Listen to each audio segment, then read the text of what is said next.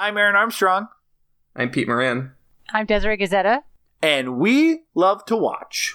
We love to watch knows there's no wrong way to make a family. I'm burning for you. I'm burning for you. Hey, Pete. Hey, Desiree. Hi. Welcome to our show. Thank you for having me on. We love to watch. We're exclusively a 30 Rock quote generator, and sometimes we talk about movies. Usually we pick a theme, and then we do, well, this time we did that too, and then we pick movies around that theme over the course of the month, but not this month. This month, we picked a theme, and then we asked our guests to pick movies that qualify for that theme, and we're doing Ladies Fright Night Part 2, where we asked members of a film group called Ladies Who Dissolve to pick movies that they wanted to discuss on our show. And the only criteria being they needed to be a horror film directed by a woman. And this week we have Desiree. Desiree, welcome to the show. Please introduce yourself to our audience and let us know what movie you picked and why. So I'm Desiree Gazetta. I'm a freelance writer, and I'm also a huge horror film fanatic. I picked the movie Near Dark, which was made in 1987, directed by Catherine Bigelow, and she also wrote the script with her partner Eric Red. It's a movie that stars Adrian Pasdar as a cowboy who gets bit by a vampire played by Jenny Wright and has the more rather grungy adventure with his new vampire family. It's a hybrid horror film, Western film, because all movies are Westerns, and it's just really, I love it because it's grungy, basically. It is super grungy. I thought you picked it because you were like trying to challenge our audience to find a way to watch it. I didn't realize that it was so difficult to find. I know. I can't even find my own copy, and I have a copy of it. I don't know where it is, but it's seems to be basically out of print, which is really, really sad. Yeah, it's crazy. I had bought the Blu-ray a couple years ago, and side note, I won't even necessarily recommend that, just because whatever studio put out the Blu-ray not only tried to do it to capitalize on the Twilight Twilight fans, because if you see the Blu-ray cover, if you haven't, Google it. It looks like a Twilight movie. That's how they like reformat it. It's one of the worst cover arts of all time. And then it went out of print almost right after. And whoever put that little work into marketing it also put that little work into the transfer, because the Blu-ray looks like not something that's actually been remastered for HD, but like when they do the up-reses on DVDs, because it kind of looks like garbage, which sucks because not only is it really like noisy?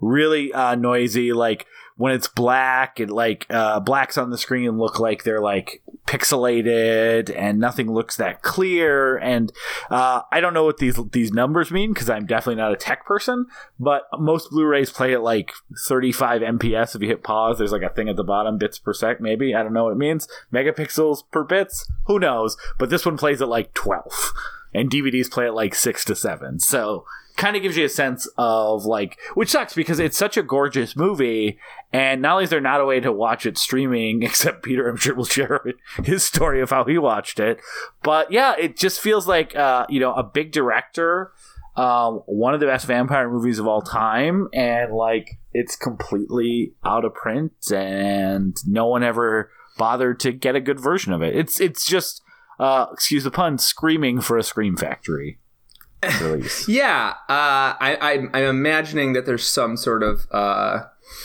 backroom deal holding this up, because I'm imagining maybe someone wanted to make a remake and then that never happened, so that actually held up the release of this. Maybe, I don't know.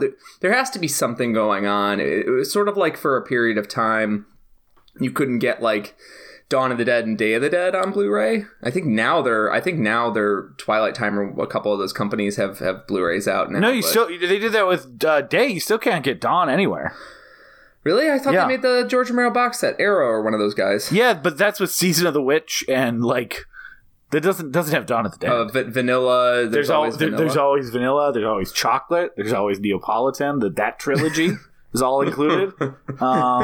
So dumb. Anyways, but yeah, I think there's got to be something in the back annals of film banality that dictates why this movie isn't on Blu-ray, despite the fact that far more obscure movies have gotten loving releases by Scream Factory and Arrow and such. Yeah. And I thought it was going to be something that if I spent the requisite 10-15 minutes digging around the subhuman basements of Blu-ray forums, I could find out. And no, those nerds failed me yet again. So, but we're gonna get more into it. I'm so excited to talk about this movie.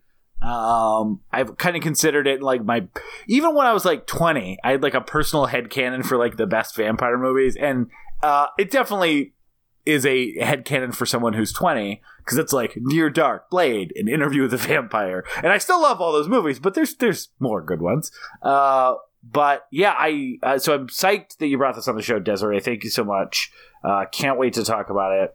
But before we do that, we're kind of on a schedule tonight so that we can't meander off incessantly. I'm sure all of our fans are disappointed by that.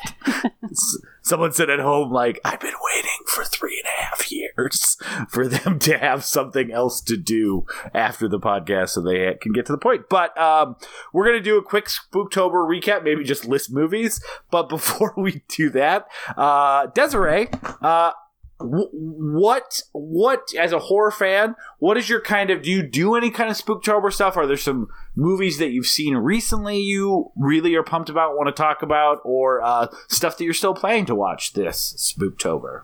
Well, I actually, because I'm such a horror film fan, Spooktober is all year for me. I watch horror all the time. If a movie comes out, no matter how bad the reviews are, I'll go see it just to see it. Actually, this weekend, besides revisiting Near Dark, I had never gotten around to watching the Happy Death Day to You movies. So I watched they're so them good. back to back. Yeah, they were great. Yeah. I was really impressed, partly by how funny they were, but just they were so self-assured. Yeah. And the second one, like, it on paper feels like, oh, don't do that with your movie. And it works really, really well. Like, it seems like it's going to be stupid. And it works fantastically. Then you get to that little tag at the end of the credits, and I just stood up from my couch and said, "Oh, I can't believe you're so mean that you did that." And so I don't know if they're doing a third one, but if they do, I'm all for it. So yeah, agreed. Peter, have you seen the second one yet? I know it's on your Spooktober list. No, but yeah, it's in my. I'm gonna get to it this month.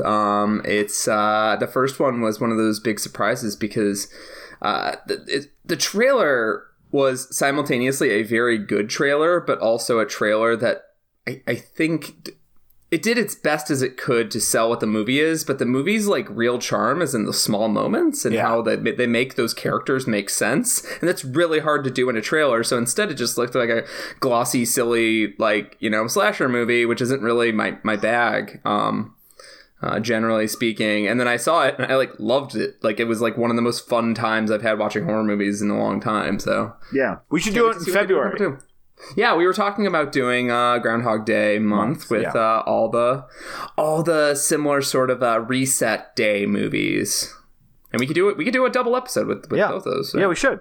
What else did you get around to watching or are still planning to watch? Well, actually, on part of your year-long adventure through horror films. I've gone out and seen Midsommar twice because I had to see the director's cut. And then, how was the director's cut? How was it? It was okay. I actually preferred the theatrical cut because I don't want to give anything away, but the ending changes. The color of the ending changes with the added scenes in the director's cut, whereas I just like the feel of it better without those extra scenes.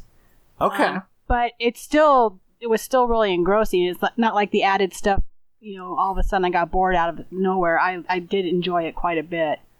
I also recently went to a few films at Beyond Fest, which is a Indian horror film festival in Los Angeles. Oh yeah. And I saw Parasite, which not quite a horror film. We were talking kind of social horror, but it's Bong Joon-ho and it's wonderful. And then we also saw Little Monsters, which I think is on Hulu now. It's with Lupita Nyong'o, and it's set in Australia. It's a zombie film. It's really funny.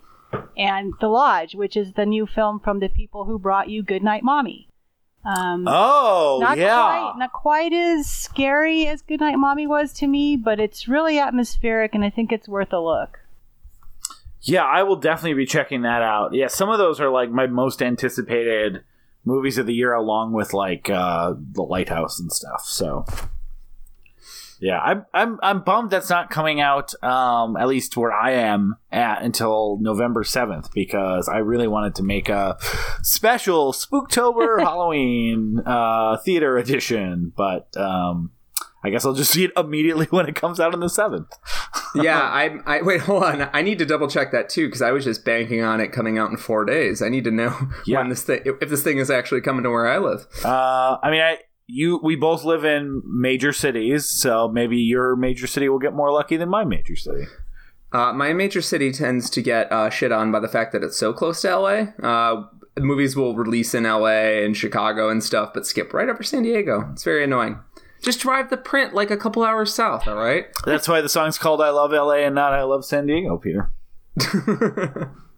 But people walk in San Diego, I've heard. So you couldn't sing that song about I don't even... People walk in... There's a song? There's a song called Nobody Walks in LA. Oh, sorry. It's called Walking in LA. Yeah, it's called Walking in LA, but the song states... Hey, as a Smash Mouth fan, the only walking I do is on the sun, Peter. Desiree, if you like, we can vote Aaron out of this podcast. And, that's fine. Desiree's like, actually, I have to catch a flight in the morning. I gotta get going. All right. Well, anything else before Peter and I go through ours quickly? No, go right ahead. All right. I have to catch a flight to a country where no one speaks English because you guys have ruined English for me. Yeah. Very sorry. All right. So I'll go through mine very quickly. I'm up to 22 new movies. Yeah, that's disgusting. 25 total. 25 still alive. 25 total. So, really quick, since last time we all gathered in our meeting space, I watched Satan's Slaves. Scariest movie I've seen so far this month. I love that movie. Dolls, most Stewie Gordy movie I've seen this month. Hellraiser Bloodline, better than I thought movie I saw this month, but still not very good. But I figured I had to. I really was surprised how much I liked 2 and 3, so I figured I'd give Bloodline a chance. Hellfest, most not an anthology movie as I was led to believe by one review on Letterboxd, but still pretty. If you just want a basic slasher movie, a la the 80s with a cool twist, Hellfest is fine. Prettiest movie I've seen this month, Crimson Peak. Most surprising movie based on Rotten Tomatoes, Escape Room. Best sequel to the movie Phantasm I saw this month, Phantasm 2. And finally, actually, like, I hate saying this, but like, I mean, I don't know if it's my favorite I've seen this month, but definitely the movie I feel like I'm going to watch the most after this in a short period of time that really came out of nowhere that I want to plant on for 2 minutes and talk about is Dude Bro Party Massacre 3, which was something I passed over on Shudder a million times, because who wants to fucking see a movie called Dude Bro Party Massacre 3? I assumed there was a 1 and 2. I didn't realize what it was. Instead of, like, it is if you're familiar with the Astron 6 films, like Father's Day or The Editor or something like that, it is something that does that without, like, I think without as much weird stuff, and just does, like, a fake 80s slasher movie of a series that obviously didn't exist, that, like, the twist of it is at the beginning that, like, this movie was thought lost forever. Someone recorded it off a local TV station at 4 in the morning 15 years ago, and they found it, and that's how you're watching it now. So, and then it kind of, in that Astron 6 way, like, both sends up the genre, specifically about, like, the idea of, like, toxic masculinity in, like, 80s slasher movies, but also then makes a really fucking funny and gory movie in the process. Again, super surprised, did not realize what it was. I'm glad, thanks to whoever on Letterboxd and Horrors of the Dissolve that had mentioned how surprising this was. But I absolutely loved this movie. And if you've been turned off by the name and just seeing it on Shudder, know that the makers of this movie named it that on very much on purpose. They also know what a dumb name it is, and it is not like a celebration of the worst like masculinity in horror films, but it is a very funny satire about it, with just being and then also just like a parody of like those sort of movies, the cuts in them, it even has like because it was taped off TV, like commercials that didn't fully get edited out from the 80s and stuff, like fake commercials. So it's really, really good. Could not recommend it high enough. Yeah, I'm really glad that you dove into that, because I would have never watched that movie because of the title and the cover and everything. And weirdly, so Patton Oswalt's in it, Greg Sestero from The Room is in it, Andrew W.K.'s in it, and the weirdest one of all, Larry King's in it. That's very weird. Gets killed very quickly. I never watched, so I don't know if you ever heard of 5 Second Films. Yeah. Okay, so it's all those people that made this. Oh, okay. It's a bit more of a pedigree. Patton was super into those guys. Yeah, so He used to boost them a lot. So that, and I guess Larry King was on a few of those, which explains why he's in there.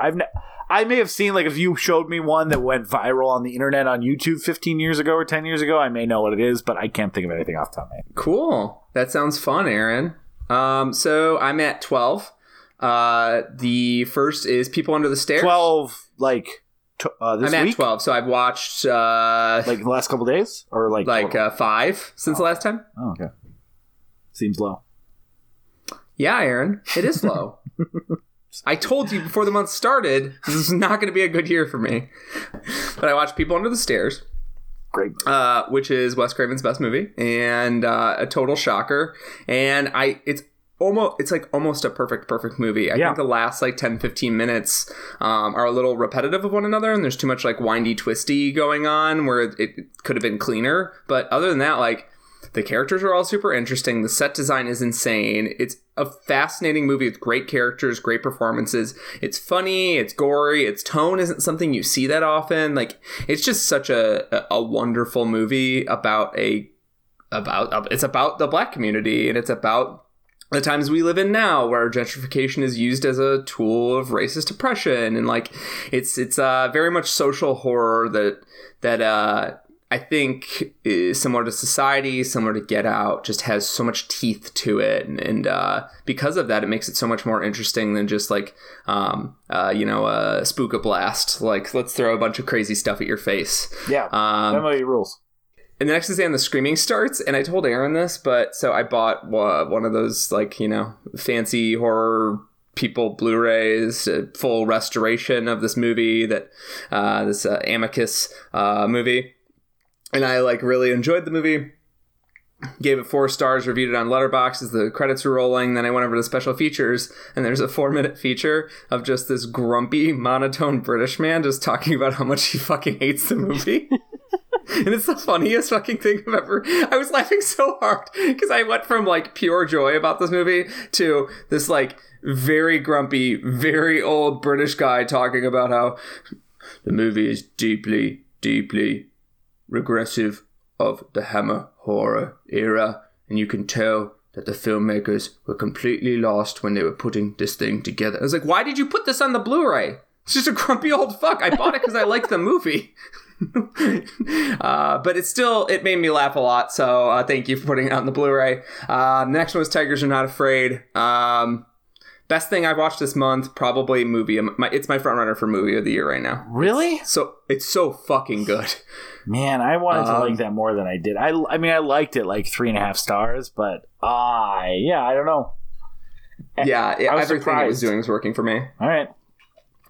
The magical realism of it, just blending with the horror to kind of prove this overall point. I don't think it overstayed its welcome by a minute. Like, it's just a wonderful, wonderful movie. Just as good as people told me it was. Hello, Mary Lou, Prom Night 2. I haven't seen Prom Night 1. I understand it's kind of a straight ahead slasher, but this one, is feels like if, you know, one of the Friday the 13th movies bombed and they were like, we should make a Lady Freddy.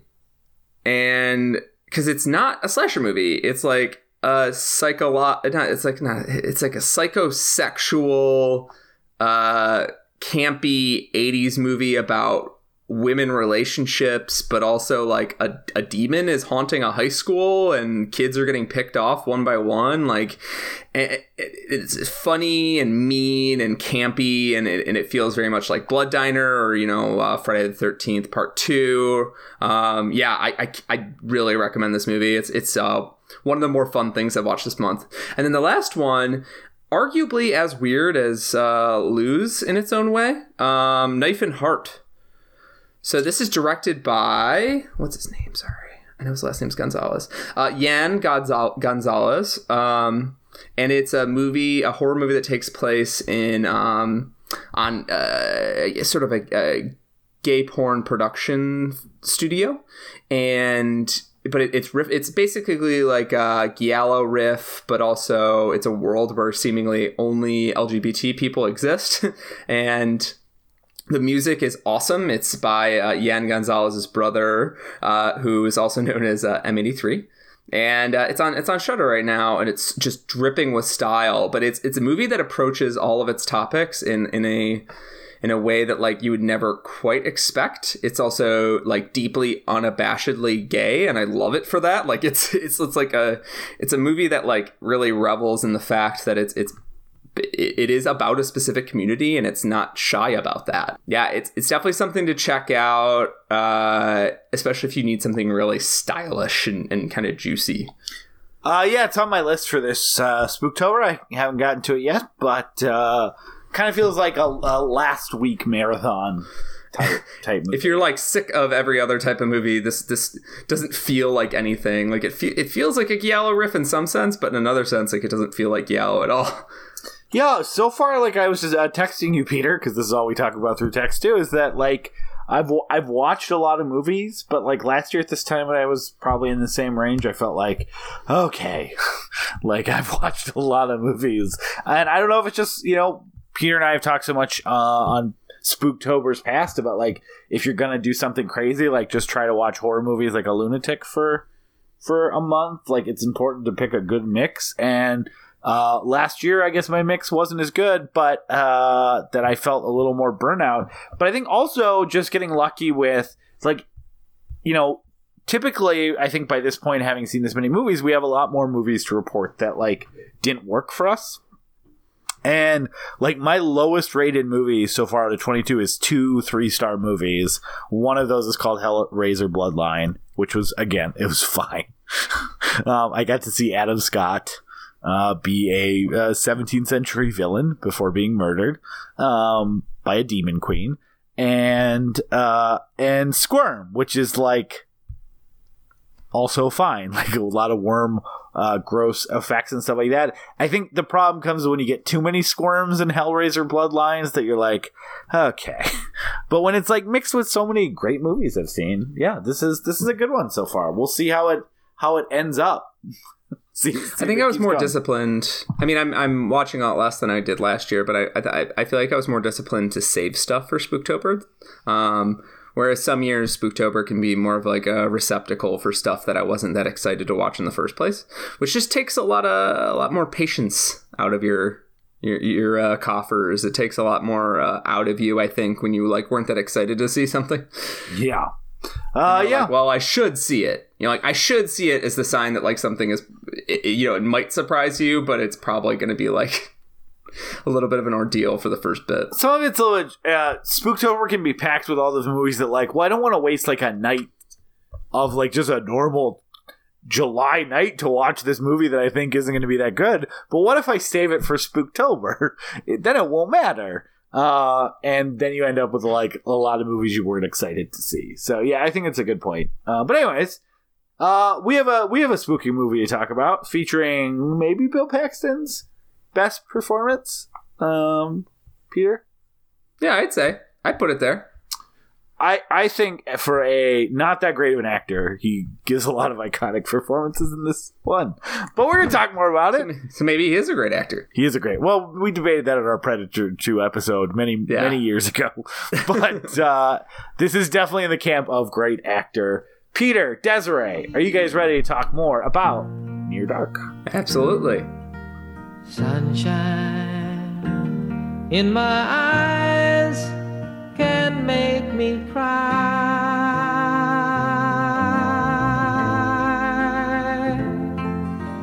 Sunshine on the water looks so lovely.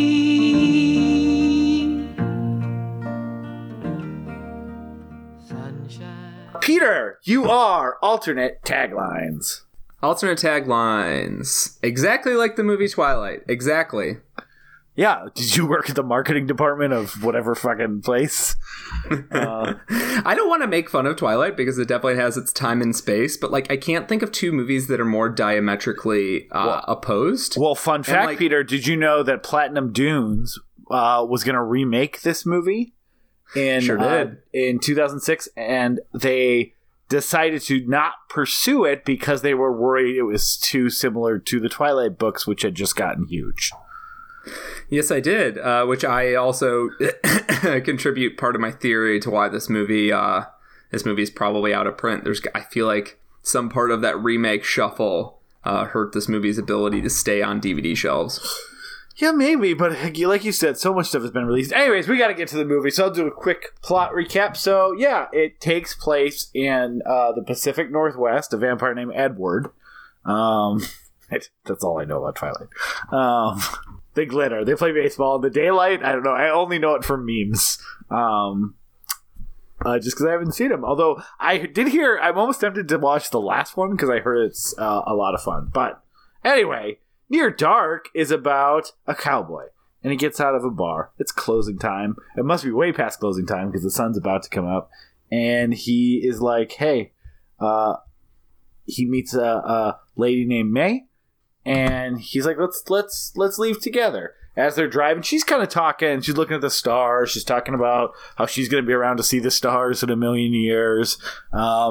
He's like, whatever. Let's kiss or something. And instead she bites him and runs away.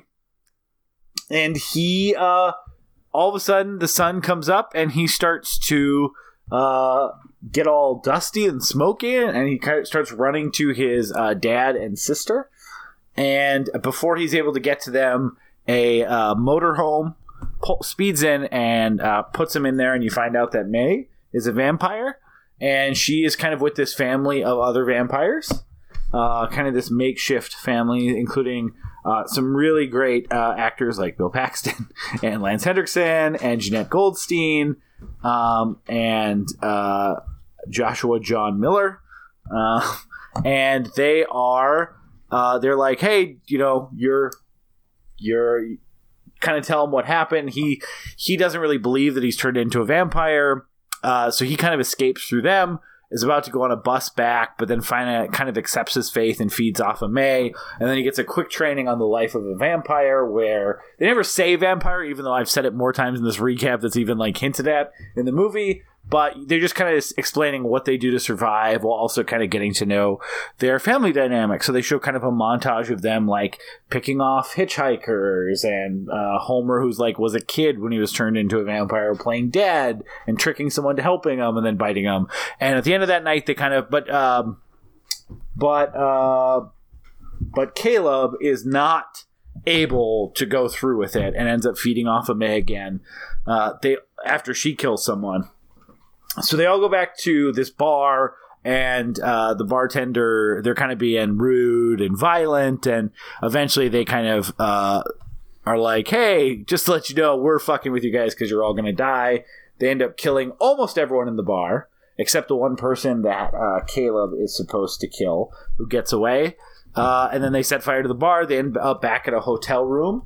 Meanwhile, the Caleb's dad and sister continue to pursue them across the country, but the guy that Caleb did refuse to kill and got away, he went to the police. They find him in the hotel room. They kind of do a shootout in this motel room, which is great because, well, the bullets don't hurt the vampires.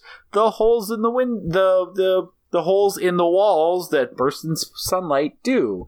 So they eventually, Caleb runs to the car. The van gets the van, takes them with him. He then ends up at another motel where Homer meets Caleb's younger sister and is trying to turn her into a vampire so that he can have a friend his quote-unquote own age. Caleb doesn't like this. He eventually breaks free with them. They discover a cure for vampirism, which is injecting fresh, non-vampiric blood into them. Meanwhile, the vampire clan has decided that Caleb needs to die for abandoning their family. May tries to go there and talk to him about it, and he's like, no, I'm good not being a vampire, but I will go to a showdown. So he rides a horse into town, has a showdown with especially Bill Paxton's character, but eventually everyone dies except for May and Caleb, and the implication is that May will get cured as well. And they all live happily ever after. So that is a very, very quick recap of Near Dark. But really, this is a movie where plot is important, but the part of the movie that you're really supposed to kind of be engaged with is as Desiree mentioned, kind of the Western style. And this kind of like really deconstructed vampire mythos where it is not referring to them as vampires. It's taking out all of the superfluous lore. Do they even have teeth? No, they don't have fangs. They don't have fangs. Sorry, they do have teeth. They have teeth. Yeah, they have teeth. They don't have fangs. That'd be funny if they were all just gummy. Well, even Lance Henderson's character, Jesse, his gun, his revolver that he uses has a cross on it that he holds, which is like so it's really like they're clearly vampires because they're feeding on blood. And then they burn by sunlight. And that's basically like it. And it's more about, again, the kind of sweaty, villainous Western setting and all of How bad do you think that truck smells? Oh my god, this is a smelly movie, I guess.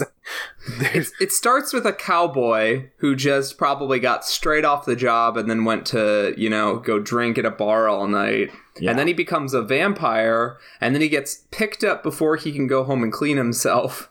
And then he has to proceed to be a vampire. Like, he's probably the stinkiest boy. As we know, when you die and become a vampire, not only do you always look the way you look, but you always smell the way that you smelt when you stopped living. So absolutely, that's why it's always important to take a bath before you become a vampire. If not, you stink for eternity. Yeah, man. The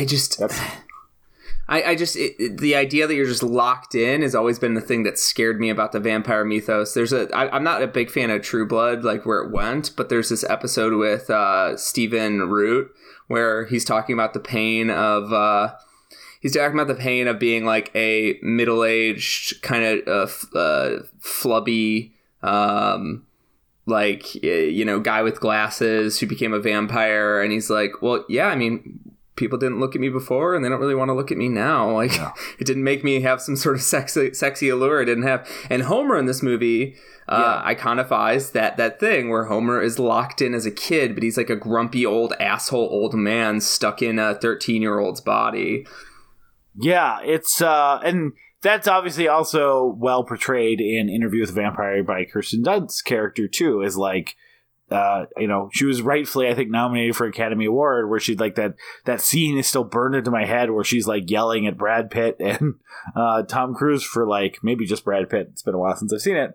Of forcing her into this eternity of like childhood. So let's before we dive into all that, because there is a lot to talk about. Let's talk about the first time we ran into this movie. So. Really quick, I thankfully this movie was never on my radar until some friends in college, some friends I used to work at a video store with, were psyched that it was coming out on DVD and like this big, back when they used to do big 2-disc special editions of movies like that. And they were just like, it's one of the best vampire movies ever. You'll love it. And I went to an early fledgling IMDb, and I remember I used to go and look at quotes of movies before I saw them because I was young. And that's what I did before I could watch a movie. And there was a quote that stood out for me that is still one of my favorites in the movie. It's the "We keep odd hours," which was such a, seeing it on, like, I'm like, that's such a funny way to explain that you're a vampire to someone. Like, just "we keep odd hours."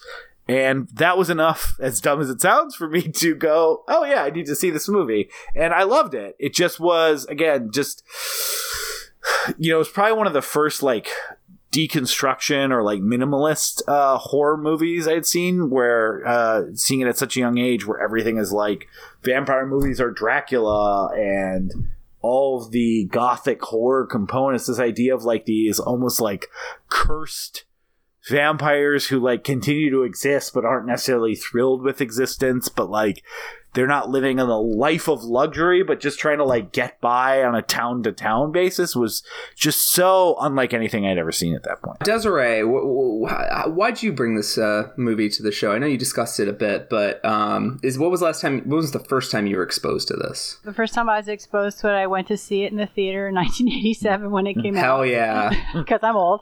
And, Do you think it looked better than my Flix Fling stream of it on my TV with the big fucking blocky black cubes of darkness? It looked a lot better live, yes. It was part of this vampire horror that was coming out at the time, but it was overshadowed by The Lost Boys at the time. But I loved this one better. I mean, my friends, because, Jason Patrick, Kiefer Sutherland, it's like, ooh, The Lost Boys. But me, it's like, oh, these grungy I can't say it, assholes. These grungy assholes are running around the American Southwest in the South, biting people, killing them viciously, and that's my idea of a vampire. It's something that's scary and nasty. Yeah, they have a real predatory vibe. Yeah, and maybe a huge fan of Catherine Bigelow. That's one of the reasons I brought it up, because I really love her movies. I know there's a lot of controversy over the way she directs sometimes, I guess, being a little too clinical, but it works for me. So yeah, and I actually go ahead, sorry. This movie, I loved it so much. I've actually written a paper on it in grad school, of course. And then I taught a class about vampires being symbols and metaphors for different eras of society. There's an actual book out. It's, I think, in the 90s. Our Vampires Ourselves by Nina Auerbach, where she talks about some of the same stuff I talked about in my class, which was how vampires morph over the years. They start off meaning one thing and they take on different meanings as society needs them to. Mm-hmm. And so in this case, it's Reagan era, it's the era of AIDS, and the whole thing with like the transfusion and the clean blood, that fits into what was happening in society in the discussion of AIDS at the time. Yeah, and I guess it sort of fits in with the idea of, like, this is a really good example. I never thought of it that way, but, like, these people are kind of ignored by society, right? Like, they have tainted blood. They are people who are almost non-existent to society. People don't know about them. People aren't focused on them until they're confronted with it, and then they go away, which also sort of mirrors Reagan-era policy towards people with, like, AIDS and HIV. And also, like, it's crazy that this is Catherine Bigelow's second movie. Like, I actually went and watched all of the Catherine Bigelow movies I hadn't seen earlier this year. And so I saw some great ones that I hadn't seen before, like Blue Steel and I guess I actually kind of like Detroit, although I have some problems with it. And then I saw one that I never want to see again called a little movie called The Way to Water. But what a weird movie. But anyway, it's so when she was trying to get financing for this movie, the story famously goes is that, like, she wanted to make a Western, and they're like, Westerns aren't in right now, pick another genre and try to blend it with a Western. And so vampires were, like you mentioned, kind of big at the time, and it is just so interesting looking back because she wrote the movie as well, or co-wrote the movie, and this feels like someone who's dying to tell a vampire story with all of these like accoutrements removed. And it was so interesting to learn that it was actually someone trying to make a marketable Western, because it feels like such a specific vision of vampires, both in its era, but also like in this like universal frontier that it's interesting to me that she kind of backed into that as a concept as opposed to like had it fully formed. And this isn't actually something that was done before. Like, there's 2 vampire westerns that existed before this, and like one of them's like Dracula versus Billy the Kid. Like, Yes. none of them of those, there was only 2, and of those 2 they were not like the 80s like revisionist westerns. They were like super goofy, low budget, like, what if we have Dracula fight a cowboy? And we've tried to do just horror westerns on the show before, and it's actually kind of hard to get even 4 together that we're excited about. It's like Bone Tomahawk. There's one I just saw recently called like Dead Calm or Dead Wake or some shit. It's about like a bunch of Civil War soldiers essentially holing up in an old farmhouse. That's really good. Dead Birds. But like we had trouble coming up with a list of 4 horror westerns, let alone like vampire westerns.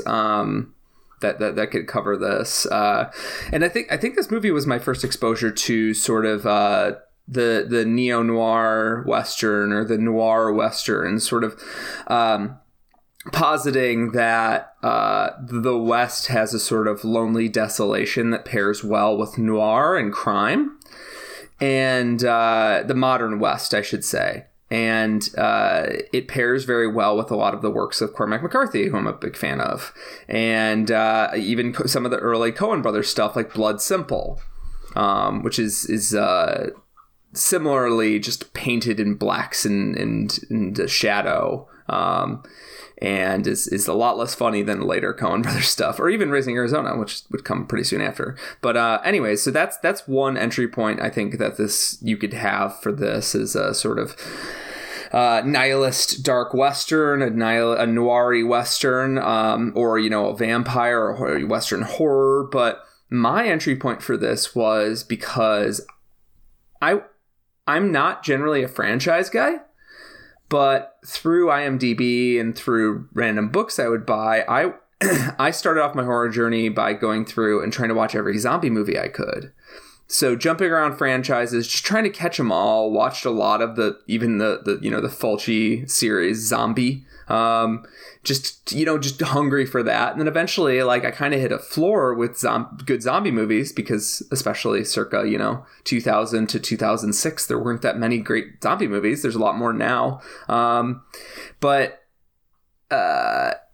I jumped over to vampire movies, largely because of Bram Stoker's Dracula by Coppola and Martin by George Romero.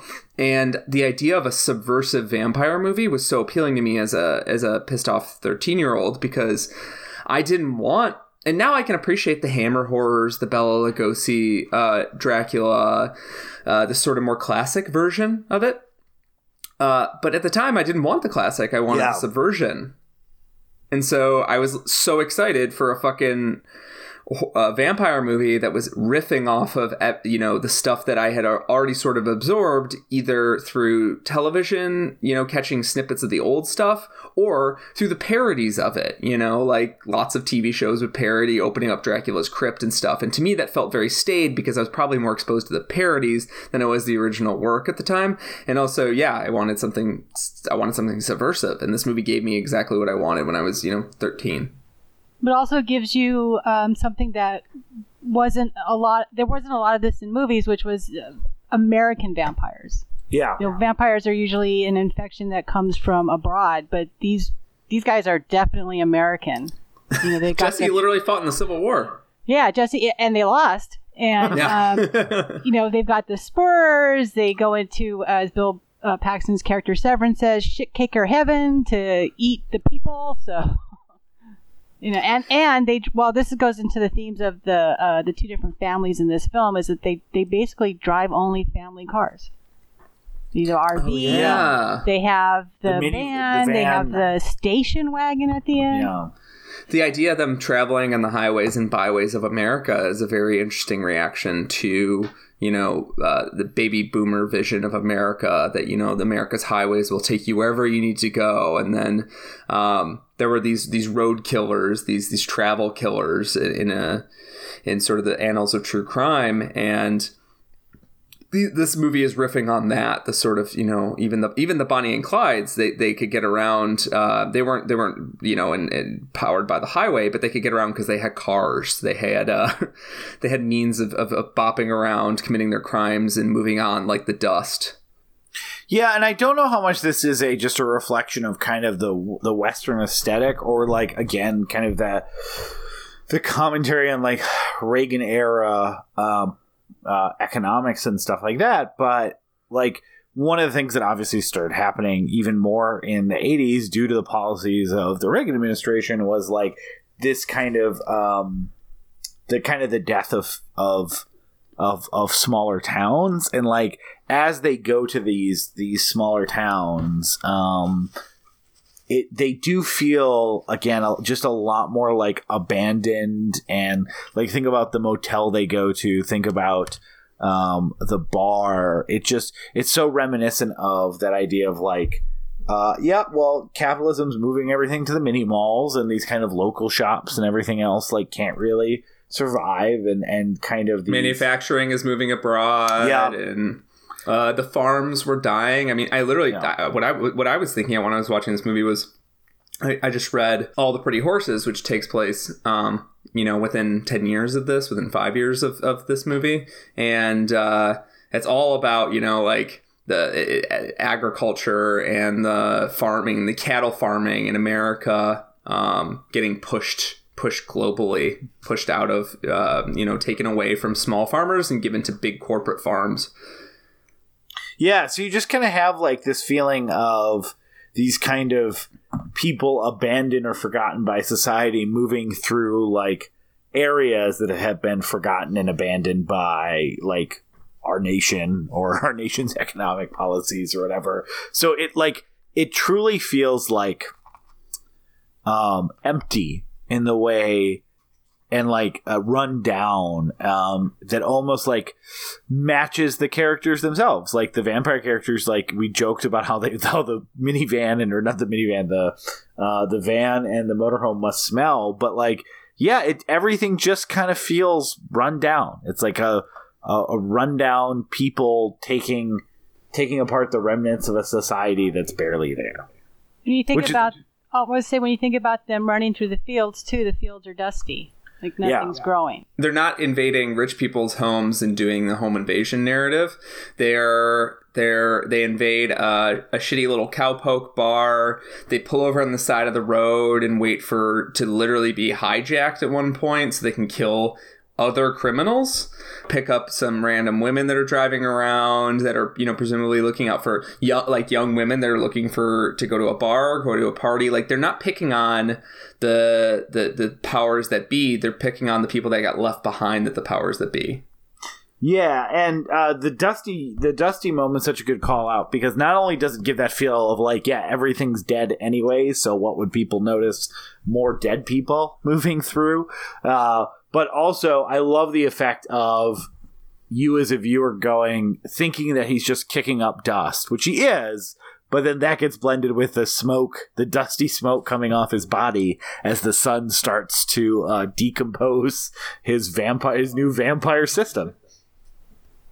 Yeah, I love that scene because it's the first. Well, there's something wrong because May is acting so strangely and she's saying so many strange things, like "I'll be here in a billion years," and then when he's running through the field away from her after she's bitten him, it's hard to tell at first what's really happening. Is he just kicking up the dust, or is that the smoke? And then you finally realize, hey, she's a vampire. He's gonna die if he doesn't get out of the sun.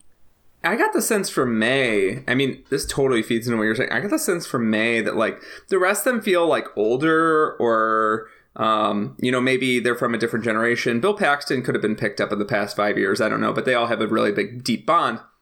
May feels like she's the baby of the family, and almost like they've been traveling around in these desolate towns, and they picked up someone who maybe was poor, maybe had, didn't have a job coming up. Like, something about her drawed them to take her in and make her part of the family. And like, I feel like she is the baby of the family. Well, she mentions that she's only been around for 4 years. Yeah, those dynamics really read to me, and she seems to be more conflicted about the vampire life in a way that, like, Bill Paxton was brought on, it seems to be, so they had more heavy hitters, like more like people who just loved the blood. Like, it almost feels like they recruited Bill Paxton from a serial killer. Like, they caught him murdering people, and they're like, listen, we're gonna give you a power up.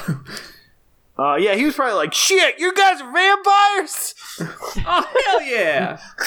I was going to say, for May, Homer's the one that turned her. So whenever they picked up Homer, he turned May, and that plays into a lot of his jealousy of Caleb and why he wants to get Sarah. Because, like, well, he says at the end, you turned him, and I turned you, you turned him, now I get somebody. So yeah, the whole thing, that whole thing is like, so yeah, just on that note, the most terrifying scene of the movie for me, I don't know if this movie is like truly scary, even though it has a lot of like great like horror imagery, but like the one part that's just like scary in that sickening sense, and like is when Homer introduces Sarah to his family and then sits down to watch TV, and it's just like, oh no, please someone stop this. There's a lot of quiet horror in this. The bar scene famously is very, very quiet, even though there's a jukebox playing. Like, it's very quiet. There's not a lot of screaming and yelling. Everyone's just kind of like hoping that like these people are just going to float on in their next meal, and they're going to skip over the rest of them. And that scene where they're watching TV, Homer brings her into the room to watch TV. The second most chilling thing in that scene is Jesse turns to Severin, and he just kind of points, and Severin steps out the door to go grab Caleb's Caleb's dad, excuse me. And it's done so quietly and so subtly and so coldly that you can tell that this is something that the family is kind of working through. Like, Nobody looks at Homer with a sickening sense of like, she's just a kid. Everyone's just like, well, we turned to kids, so what's fair is fair. Yeah, no one seems that's definitely the part that gets under your skin. Like, you almost expect someone in that group to be not as like amoral. Like, I don't know if they're immoral or just like they're amoral, right? Like, they've evolved beyond or devolved beyond like our concepts of like humanity, and so they don't see a recognition of just their food as having rights.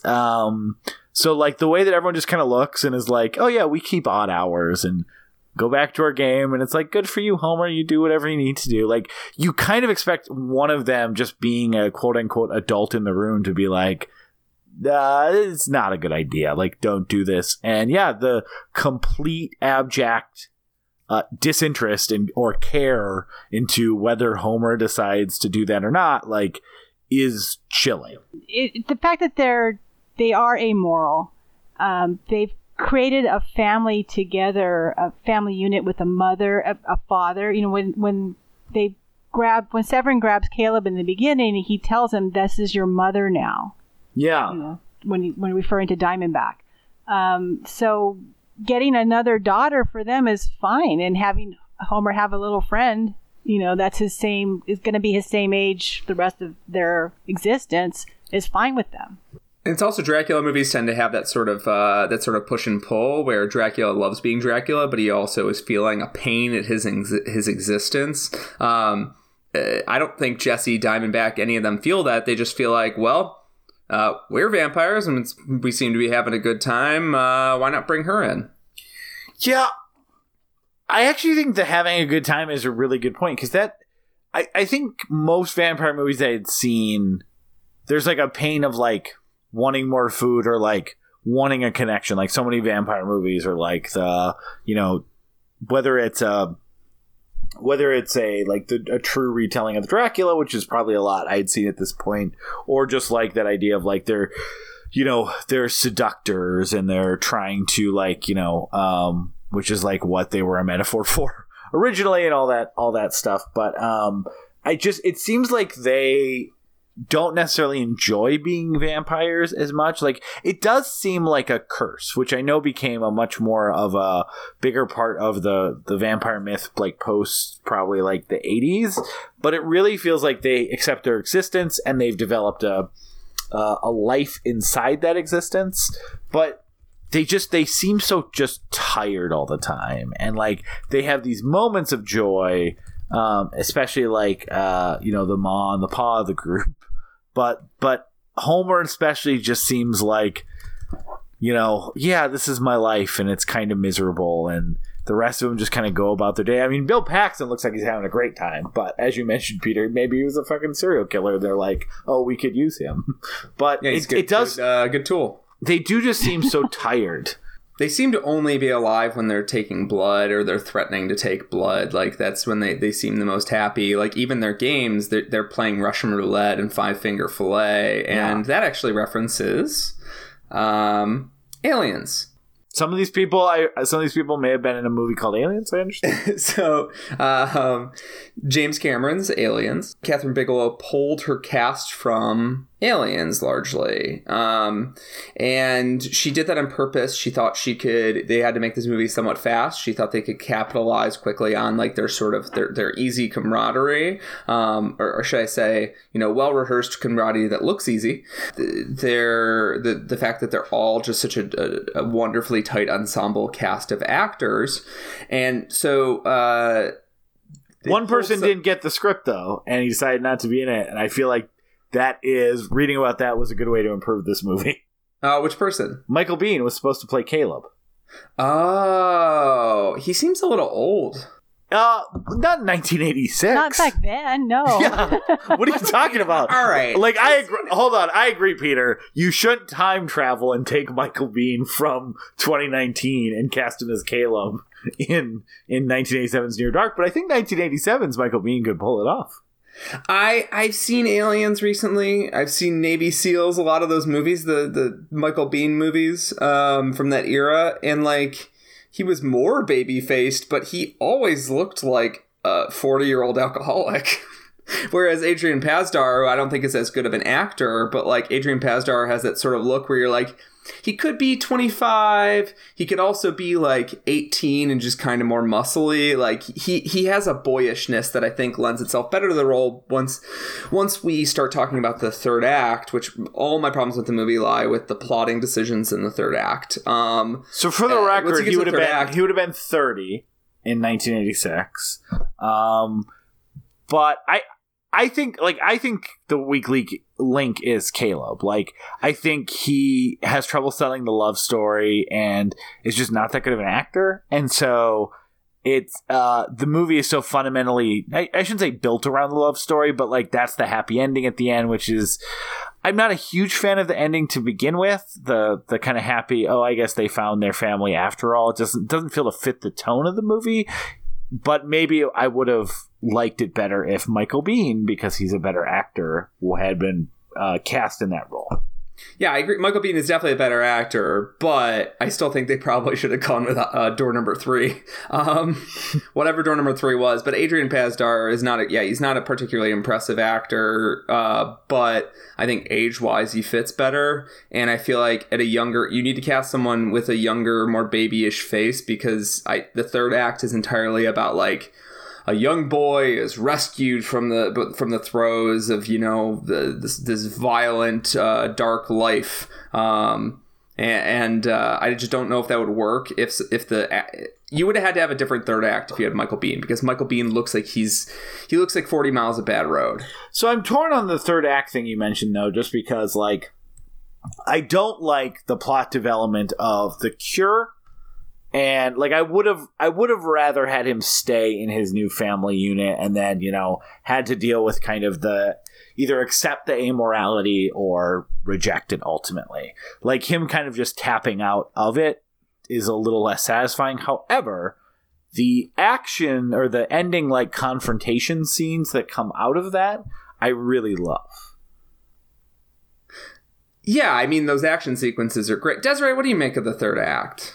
Well, my main problem with that ending is May, who does, to me, seem to enjoy the power she has as a vampire. It's taken away from her without her consent, without, they just do it to her. And it reifies the patriarchy because, look, you're a nice young girl. We're going to save you, whether you want to be saved or not. And now you're going to be part of Caleb's family where there's actually no mother, and no mother's ever mentioned either.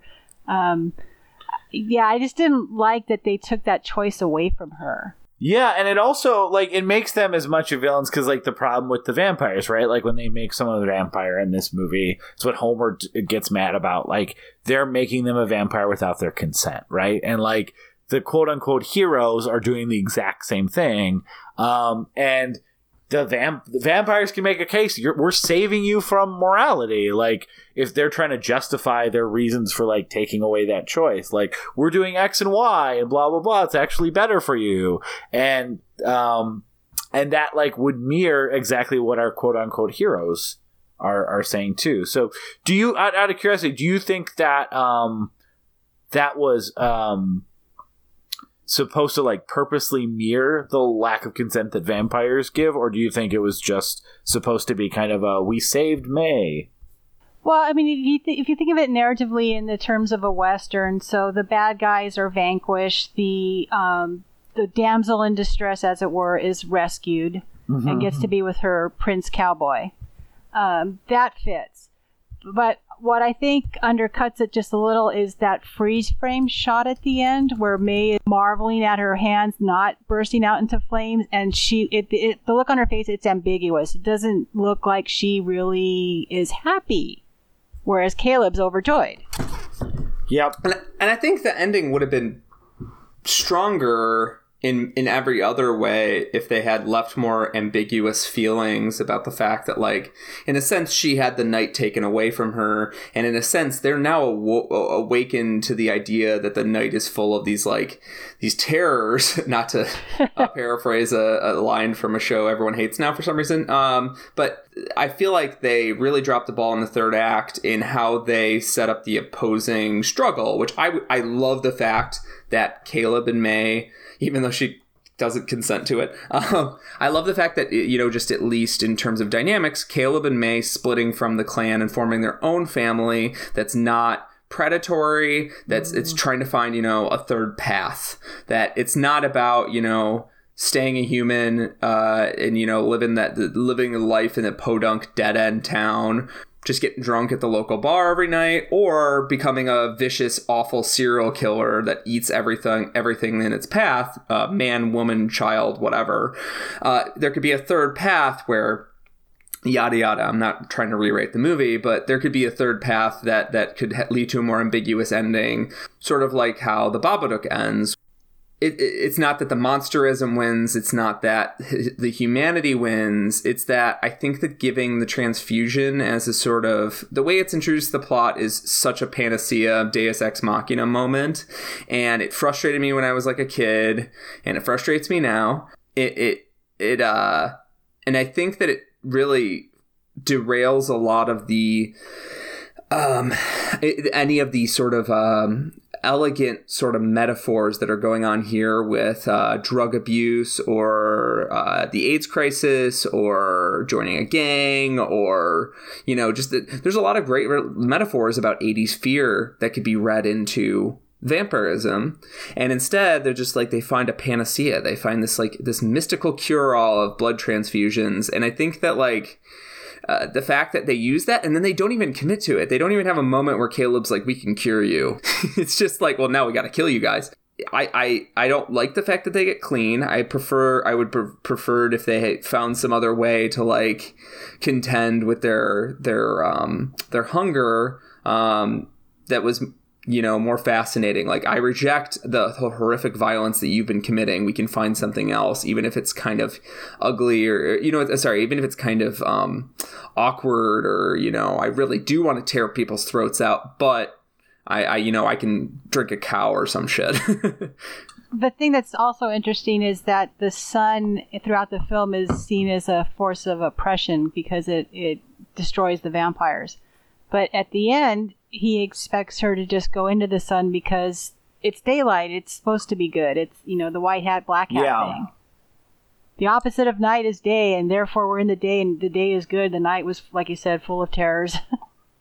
Yeah, and she doesn't really, they talk about that, and she seems interested in the stars and stuff like that.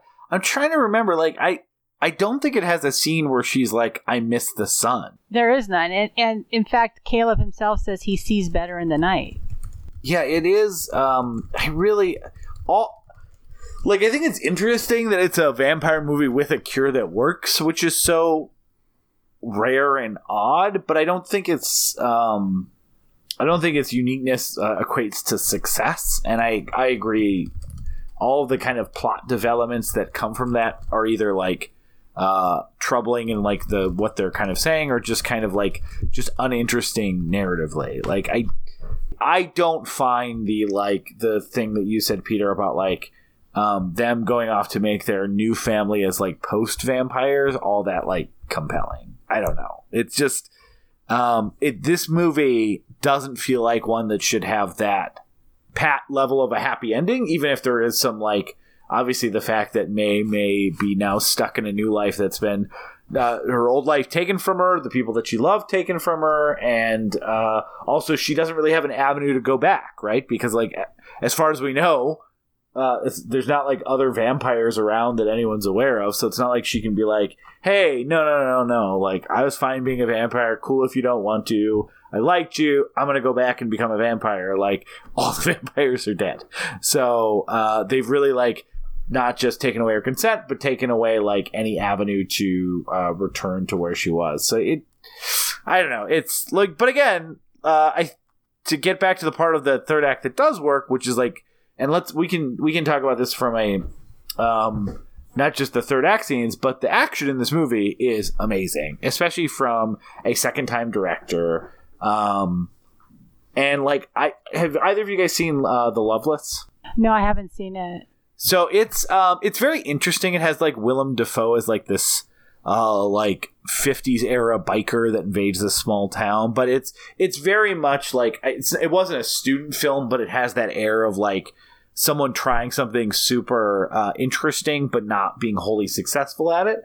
And so for this to be the next movie that seems so confident just across the board, and then has these truly iconic sequences, the motel shootout is one of my favorite shootouts in film. The light being the true enemy as it comes through and starts slowly permeating the room is such a visceral scene, and it really makes you. One thing that vampire movies sometimes have a hard time doing is making you feel the threat of sunlight, because we're just so used to sunlight.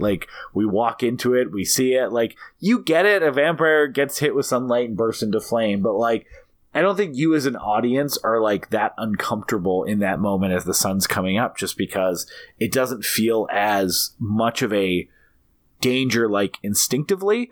And as the little bullet holes make more and more light in that room, I feel that's one of the only times I can think of in a vampire movie where I am oh my god, there's too much sun, it needs to stop, there's sun's getting too much, oh no, another bullet hole, how are they going to get away from the sun, it feels impossible. It really makes you feel as anxious as the characters are.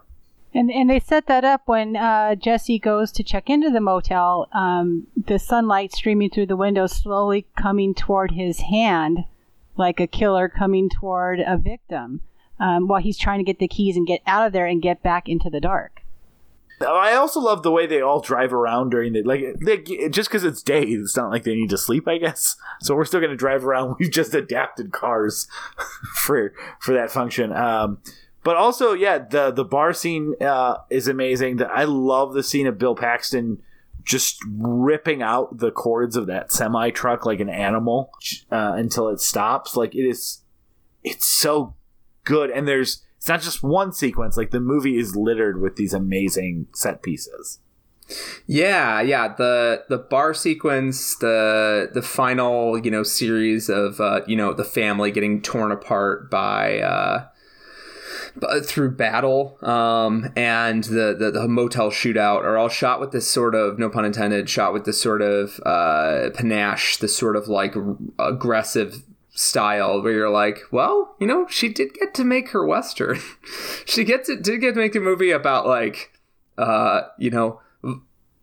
violent, capable killers smashing up against one another until the other one comes out bloodless. Yeah, there's a shootout. There's a guy on a horse. He lassos her at one point. There's all of that Western accoutrements in the film. Yeah. But it's an improvement over a Western because very few Westerns feature Bill Paxton using his spurs to open up someone's artery and then drinking someone and saying finger licking good. I don't think John Ford ever made a movie like that. No, I don't think he did. Even in Wild Bunch, they were like, if they move, kill them. But Bill Paxton's like, if they move, I'll eat them. No, Bill Paxton is so good. It is so funny to me that watching these like Bill Paxton movies from the 80s, especially, like we sometimes make jokes about him like being so over the top in his like cockiness that like he approaches like this zen area of it's like Schrodinger's cat for good or bad acting. It's like, is this really good or is this not so good? It kind of exists at both places at once unless you peer too closely into it. But it's so funny that he was like that. He was the cocky Marine from Aliens, and that like he almost immediately in the mid 90s and for the rest of his career aged into like concerned dad. Like everything is like, he only had two modes, like I'm wild and crazy, or else it's like, I think we need to put the money back in the plane to keep our family safe. Like those were the only two Paxton modes. You either got concerned dad, or guy who it burns when he pees in as an astronaut, or like I'm taking it up as high as I can. What's the movie? Haywire. He plays like very serious veteran, and he's sort of like the dignified old man. Yeah, the Soderbergh movie. Yeah. He's the dignified old man dash veteran who can still kill. I feel like that's in my brain, I always read that as like he survived an Aliens like situation when he was a cocky, insane person, and then he just like got really like sober minded for the rest of his life. You guys are forgetting his role on Big Love though as the polygamist. Yeah, but he was in full on dad mode for that one, right? That was like, we need to keep our family together, and this family together, and this family together. You had to keep all the families together. He was more dad than dad. So I actually met Bill Paxton at Comic-Con. Awesome. You're bearing the lead here. He Come on. one of the was one of the nicest people ever, and I'm just a huge fan of his. So I'm not guys surprised. You're cutting me to the quick with all this talk. Hold on, we love Bill Paxton, and no, he is amazing. I texted Peter I made myself sad watching this last night. Like, it was one of those split moments where you don't you kind of forget that someone who has passed on, and I'm watching Bill Paxton in Near Dark and loving it, and I'm like, God, that movie Frailty he directed was so good. When's he gonna direct another movie? Oh shit. Like he is I actually think, as much as I like his early brash maverick characters, like I really think that like some of his acting in like A Simple Plan and Apollo 13 and Tombstone and what's that? One False Move. So good in one. Like he really like, I don't want to say aged in, but once he kind of toned it down, like don't get me wrong, I really like these over the top performances, but I think that's really where he like gave some amazing nuanced performances that are a little less showy than these, but really like cemented him as like just this amazing everyman type actor who was so good thrust into like these challenging situations. And it's kind of, I just, Severin, the character, Yeah. probably one of the most joyful vampires in that he gets a lot of joy out of being a vampire. Yeah.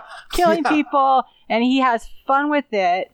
And I think that's one of the things I liked about this movie is that the vampires are not, they're not serious seductors, and they're not, succubi or whatever. They're this family that's out there having fun. They stick together. Maybe there's a little bit of an issue because Homer's pissed off because he's stuck in a kid's body and he's having adult desires, just like Kirsten Dunst in that other one. But Interview with a Vampire, yes. These guys go out and have a good time with it. I kind of disagree with what you said earlier about them not really enjoying it. I think they really do enjoy it, and they have to hide during the day when they can and to get a little bit of rest. But they really enjoy coming out in the night and everything that the night means to them. Yeah. Feasting and having a great time.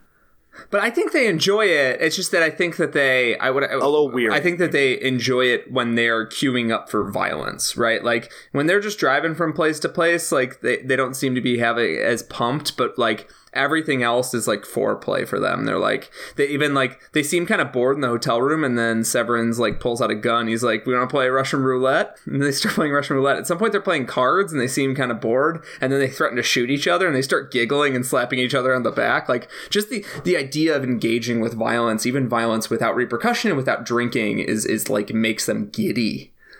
Well, I definitely think Severin has a lot of fun regardless all the time. I do love that he's vampires in movies usually have this thing where like, bullets don't hurt them permanently and they, regenerate or whatever else, but like they still don't like for those things to happen, right? Like they still cause a element of pain and they're inconvenient. I think he's like the first movie vampire I can remember where like he's like, yeah, I'm gonna be fine. Like if my face gets all fucked up or I get hit by a car or anything else, like I am a vampire. Part of being fun of vampires that I just regenerate. So like he is unbothered by any level of pain done to his physical form because like he has embraced the fact that is part of the fun of being a vampire. Yeah, and there's a scene in the bar scene is just so fucking good that in the moment when Bill Paxton is he comes in and he acts like I feel like anybody that's been to bars enough times has ran into someone at least hinting at this guy, the guy that comes into a bar just like fucking roaring to go. He's either already drunk or like he's gonna be drunk in 20 minutes, and he goes up to the bartender. He's rude to the bartender. He seems to be picking fights, but as soon as it goes up to the edge of a fight, he starts like cracking wise and pretending like the guy is his best friend, and then he starts fucking with him 8 seconds later. Like it's a very recognizable. The thing he's riffing on is very recognizable, and it's the worst human being in the world. And I think if you spent any amount of time in a bar, you've ran into someone like this. And there's a moment when he finally eggs on the guy at the bar and to start choking him to death. Yeah. And he mimes like he like fakes choking to death, and then he like kind of like lets up the ghost, like he doesn't really need to breathe, and he just takes the glasses off the guy who's choking him and puts them on and kind of waits a second, and then he fucking like crushes the dude's head and neck with his bare hands because he's super powered.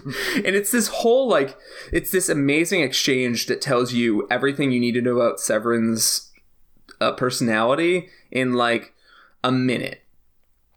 It's like characterization through violence, which I think horror movies do really well because they can go to these like dark places that like action movies even sometimes can't go without making certain characters feel just like sociopaths. One of the other things I like is the thing with the jackknife truck at the end when he destroys Severin, because he learned that when he was hunting with May from that other trucker that she ate for him. Yeah. I do like also the part where he's feasting on her because he won't kill, and he gets a little too enthusiastic about it, and she pulls away and says, if you drink too much, you'll kill me. And he doesn't seem to care all that much. No. He's got this brightness in his eyes, and he's ready to run into the night and have fun with her. his character's probably been fairly repressed all that time. Cowboy being a good son, the whole thing, no mom. But she represents this sort of freedom that he wants to take, but he can't take that one extra step, which is making his own kill. I actually think that scene, when he starts to play at the idea of hunting himself, I see it as him trying, his masculinity is pushing him to do it. Like his sense of like, well, it's kind of embarrassing that, she has to hunt for me, continually, or I have to drink from her after she hunts. Like I feel like he's just as much motivated by the fact that the crew is offering to murder him as he feels somewhat embarrassed by the fact that, like, he eventually starts to feel embarrassed by the fact that, like, he can't make a kill. I think part of it, though, is just that kind of idea of, like, not being willing to do the work, but, like, kind of siphoning, like, the benefit of it from, like, he is definitely, like, benefiting from May's, like, willingness to do this, but, like, it's not like he's, like, oh yeah, oh man, I'm not really contributing, I'm gonna have a little bit here. Like he's like still being like a glutton, even if it hurts like the person that he claims to love. Right. It kind of serves him right that he spends half the film running around bent over, sick and throwing up. So yeah, fuck that guy. he's got drool coming out of his mouth like half the movie. And they really go hard on the let's say he hasn't slept in a while. What do you think? Like he's in fucking Fallout Boy? Sure, yeah, give him that level of eye makeup. Give him the Fallout Boy look, yeah. I do think that there's a really smart choice that Kathryn Bigelow makes, even though I grow to resent Caleb's family as the movie goes on, because I don't like the third act, but they do these snapshots of what's going on back home and the quiet tragedy of it, because that's what I love about the movie is it's very understated and it's very quiet, which makes it adds to the horror, it adds to the tragedy of it, it adds to the like emotional ballast of it. It gives the movie a sense of balance that like it's sort of quiet, and like you feel like if these people don't go to the police station and start making a fuss, like no one's gonna bother looking for Caleb. And there's these snapshots of like back home of them sort of like the father and the daughter trying to like get on without Caleb, and like some of it is practical stuff like the farm seems to need him, and some of it is just like emotional stuff like I miss my family. And it really touches on what we were talking about at the beginning of the show, which is that there's a sort of delicateness to life and society that can easily crumble when there's a tragedy. And you get the sense that like Caleb being made a victim, so to speak, of all this, and Caleb is a victim, I should not say so to speak. Caleb being a victim is while it's not like the thing that's tearing down all the society around it in like an economic sense, it shows you how like small tragedies or big tragedies in a small scale can just completely decimate a family and lead to the sort of like barren sense that a lot of these small towns have. And there's a scene that we didn't touch on where he's at a bus stop and a cop is interrogating him like he's a junkie. Also played very quietly and very wonderfully, I think, even by Adrian Pasdar, as well as the actor who plays the cop. Somehow not Hitchcock from Brooklyn Nine-Nine. And he basically gives him money for a bus ticket back home. Gives Caleb money for a bus ticket back home. And it's such an expert sort of moment that I think Kathryn Bigelow knew and Eric Red knew to include, because they knew that they knew that this moment was going to read differently with the cop, even though he's like a force of he's trying to basically harass a drug addict. The cop is coming up to him and he's like, he would have sympathy for another white man. He's the law and order part of the Western. And, at first when he sees Caleb thinking he's a junkie, of course he's going to go harass him. And, we don't want that in our town. We don't even know where this town is. But he feels sympathy for him because he sees him as just some kid who's sick who really wants to go home. So he can pony up the extra $3 Caleb needs to go. And by the way, his town is so small that the bus station doesn't even have a bus that goes there. He has to go to the next biggest town over. And by the way, also that actor is Troy Evans. There we go. Thank you. Most recently in Veep and Bosch. Yes. Yeah, he's one of those. He's that guy. You know, He's that guy. Yeah, that guy. He looks just like Hitchcock from, or the other guy from Brooklyn Nine-Nine. The other guy that you're thinking of, not Hitchcock, Scully. He starred in 5 seasons of Big Love with Bill Paxton. Oh, that's funny. They don't mean this movie because one of them's not in the movie. And Listen, I'm not saying even if he was, but later on, a guy that looks like the cop in this movie will go to star with Bill Paxton on an HBO show. I'm not saying that all white people look the same. I'm just saying that, yeah, okay, well, all white people look the same, okay? Aaron. All people Scully that looks like all cops look the same. Scully looks like the cop in this movie. Yeah. One last thing I wanted to bring up, just in terms of her direction, besides the callbacks, like the thing with the trucker and the jackknife truck, there's the scene before they descend upon that bar where they're all silhouetted with the fog, and it's very menacing. And then later on, when Caleb comes to save the day on his horse, he's also silhouetted in the fog, but it's not menacing. It's here comes the hero. Yeah. Slow and quiet, but it's still not scary. Such a confident, like, again, like the way this movie was shot, the way it's done, like this movie, and I can't believe this movie's 95 minutes. I always think of this movie as 2+ hours, just because it feels like a saga. It does. It feels like a saga. It feels epic in scope. It doesn't feel like a quickie 90-minute, like the credits are hitting right at the hour-and-a-half mark. But that just is a testament to how much like memorable moments are packed into this movie and how well done it is. That it's hard to believe it like it has to be. You couldn't fit that many iconic vampire western moments in 90 minutes. Like, but yeah, it's really great. And I really like for my kind of final thoughts, I'll just say I really like, it's not a shock that a vampire movie would play with the concept of like age as a burden. But the thing that this movie really gets that's right is like it's not necessarily always a burden, but there is like a wariness to aging, and that leads to like Lance Hendrickson's character of like I've been around since the Civil War, I've seen it all, and just kind of again unmoved with anything. Like Lance Hendrickson, even when they're trying to kill Caleb at the end, him and I know it's confusing when I refer to people by both their actors' names and their Adrian Pasdar. No. When him and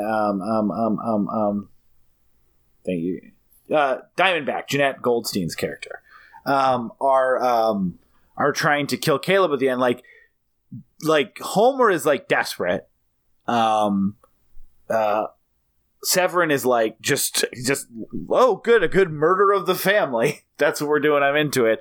Those two don't seem like when they're like riding to their death and the sun's coming through, they just seem like I guess it's time for this then. Like they and I really like that is kind of something throughout it. Like May is a new vampire who's like the prospect of immortality is something that like she's kind of still processing. Like she's looking up at the stars and wondering like how that's going to affect her relationship. So when she sees Caleb, it's like I like Caleb, and I think that's a lot of her motivation for turning him. Like if I'm going to be stuck here on this like this planet flying through this universe with like the on the precipice of immortality, I want someone there with me that I like. And Bill Paxton has embraced it as like an agent of chaos, and Homer's like his age and the longevity of time has like trapped him in a body that doesn't show the passage of time. And Diamondback and Lance Hendrickson's character are just like they love each other and they love the kill, but otherwise there's like there doesn't seem to be that much new in the world. And I really like the way this movie kind of represents those time scales and how it affects all of our vampire characters in different ways. Because, again, I could praise the direction, the scenes of this for a long time, but I really think for a movie that it has so much style, I think the thematic components running through it are equally as strong once you kind of really soak up all the different way these characters are reacting to their, curse / gift. There's a sort of unspoken poeticism in the way that Kathryn Bigelow approaches the material. And I think that supersedes how, some of the performances, namely the main two, aren't that giving. I mean, I didn't talk about Lance Henriksen, my hero in this movie. Helps that he already looks dead.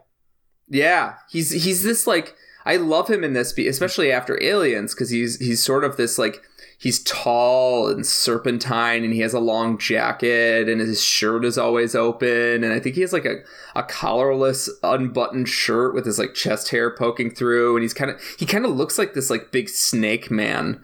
And Jeanette Goldstein has her own sort of like this sort of powerful look. Like she's like, I don't ride the roads. I am the roads. Like, I love that shit. But, the main two performances in Caleb and May are not particularly that interesting. But it doesn't matter because Kathryn Bigelow takes a sort of formalist approach to the movie by just injecting it with like 900 cc's of style. And it reminds me actually very much of, to just take a side part here, it reminds me a lot of one of my favorite movies of all time, a flawless horror movie, The Hitcher, who Eric Red also wrote. And they have a similar sense of just sort of like the foreboding longness of the open road, the sort of like desolate openness of this world around them. And Kathryn Bigelow choosing to lean into tone and atmosphere. And Desiree, you spoke about these shots of like people standing in the smoke and the fog and these and under these street lights, sort of casting, and the moonlight casting shadows on this open desert plains, people standing on hills, and they're just silhouettes in the dark. Like there's a very dramatic sense of light in this that feels very noirish. It feels very, very much like people standing out against like the edge of the world. And that sort of melancholy sense that this world is ending, and these people are sort of reaping whatever benefits they can at the end of the world. It's just so potent for me. I really don't like the plotting in the third act. I'm not saying I hate the whole third act, because it ends up being very emotionally satisfying, but I don't really like the plotting in the third act, and largely because I like the movie when it's sort of just a connection of like of character building encounters with random people along the road, like a bloody road movie. I don't like the idea that the movie comes full circle.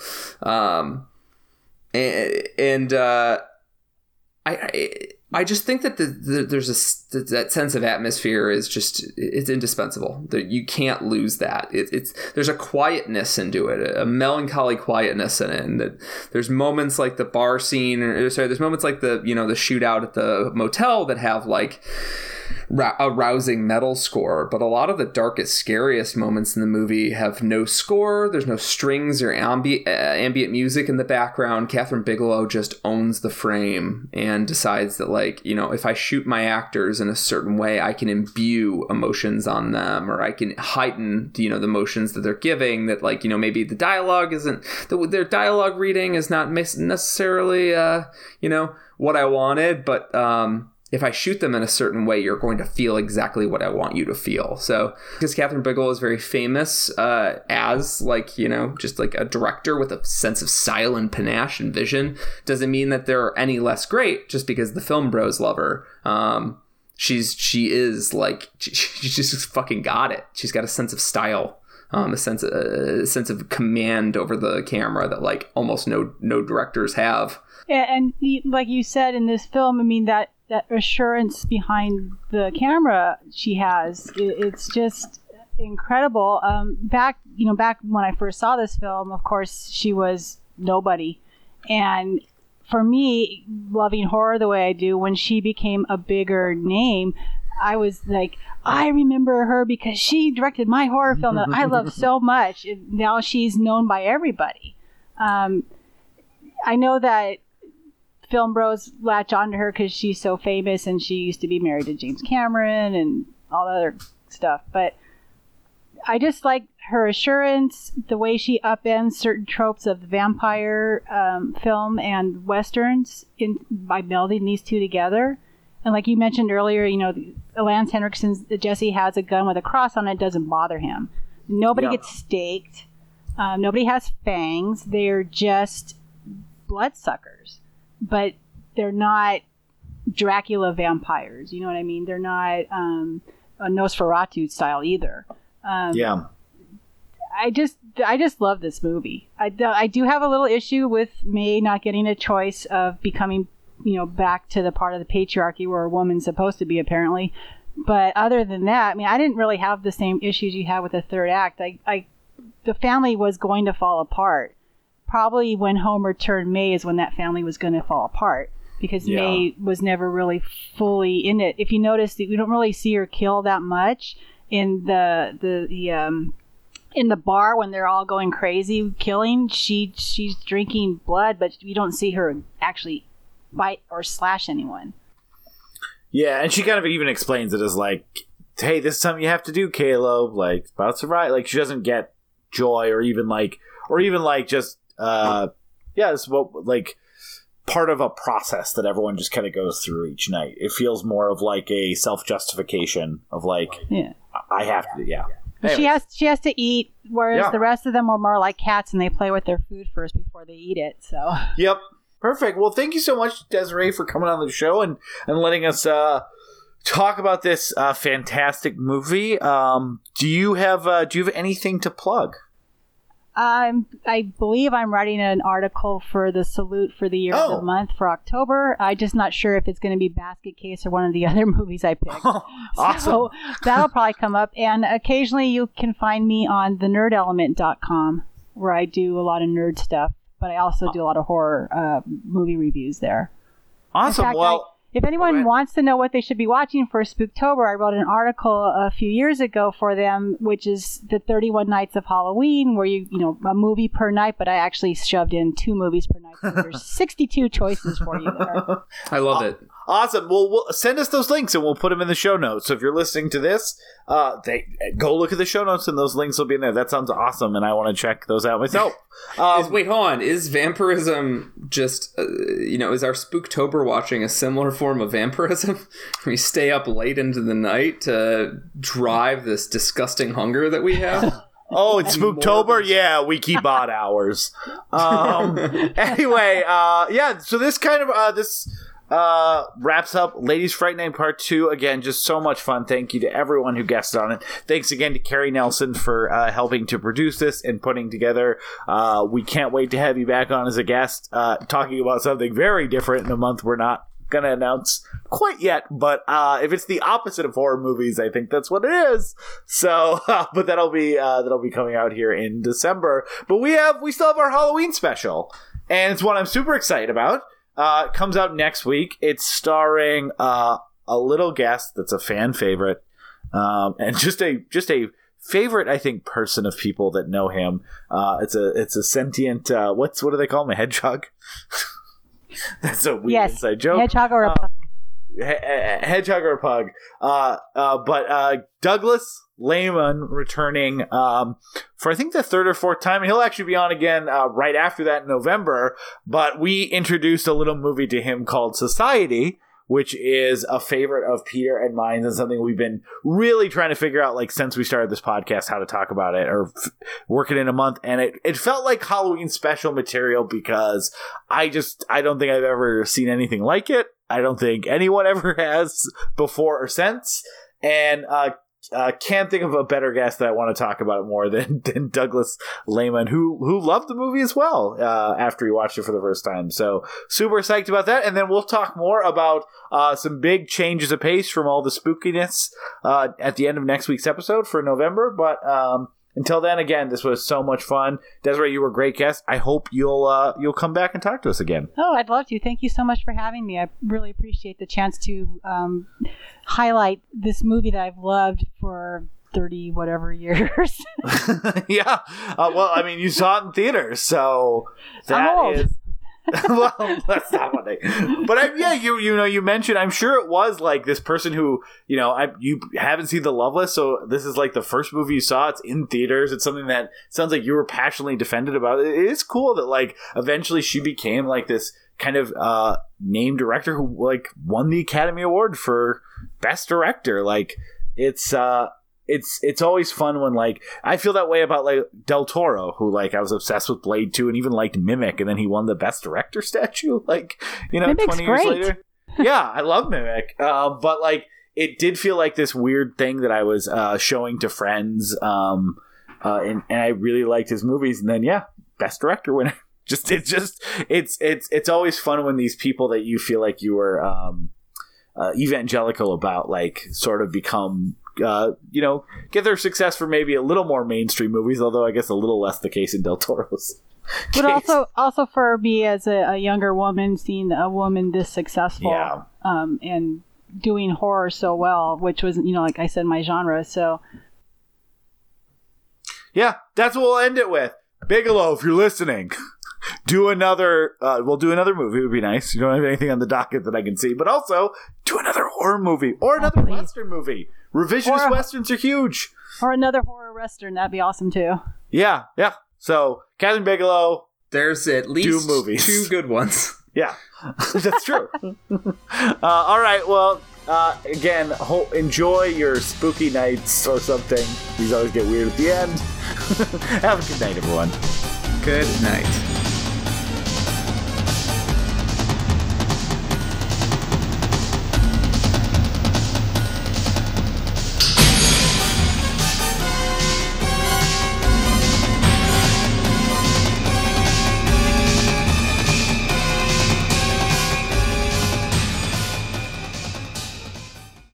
Thank you so much for listening to We Love to Watch. If you made it to the end, hopefully you liked what you heard today. And if you'd like to hear more, please go to patreon.com/WeLoveToWatch. And if you can chip in a few bucks, that would really help us keep the lights on and keep us moving forward. It wasn't an implicit threat by Peter. He just didn't know how to say it. But either way, we'll continue to make more. But it would be helpful, as we explained to our loved ones, where all our money is going, which is all on server space.